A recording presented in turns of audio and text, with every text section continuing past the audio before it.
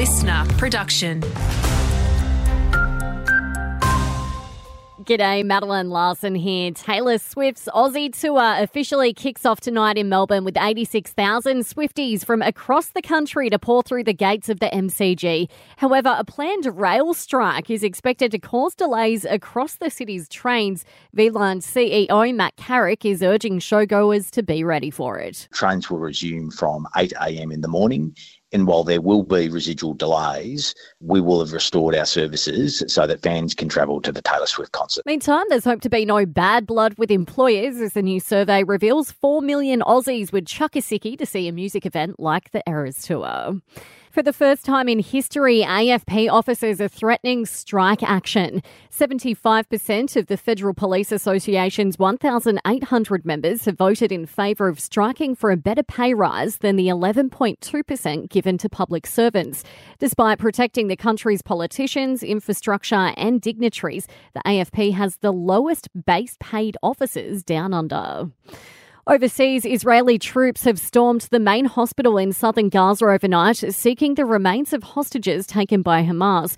It's happened just hours after a strike hit one of the wards overnight, killing one patient and wounding 6 others. It comes as world leaders, including Australia, continue to warn Israel against a Rafah ground offensive. Donald Trump has accused Joe Biden of a political witch hunt after a New York judge set a date in his first criminal trial overnight. A jury looking into accusations he tried to bury stories during the 2016 presidential campaign will be selected March 25. That's despite the former US president's defense lawyers calling for a delay amid the 2024 election. This case could have been brought 3 years ago.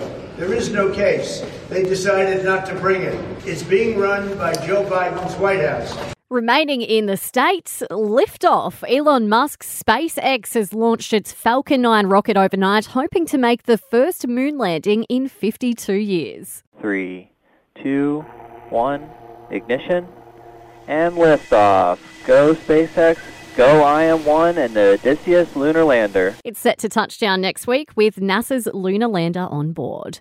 And no better day to enjoy a Tim Tam. The iconic Aussie chocolate biscuit is today celebrating its 60th birthday.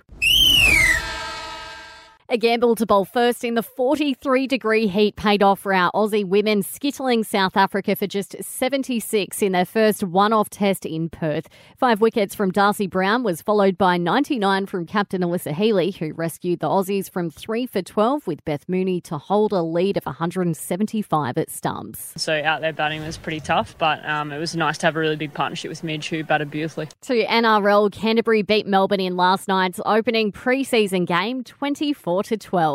And in AFL, the Hawks are counting the cost of a brutal intra-club match yesterday with 2 players injured. Taking a quick look at weather across the country, showers and possible storms in Brisbane and on the Gold Coast, tops of 27. Showers for Sydney and 27 also. Mostly sunny for Melbourne today and a top of 25. Partly cloudy and 26 for Hobart. Sunny for Adelaide, getting up to 31 degrees. Mostly sunny for Perth and 30. Finding the Spy Who Betrayed Australia. Secrets We Keep, Nest of Traitors is out now on the Listener app.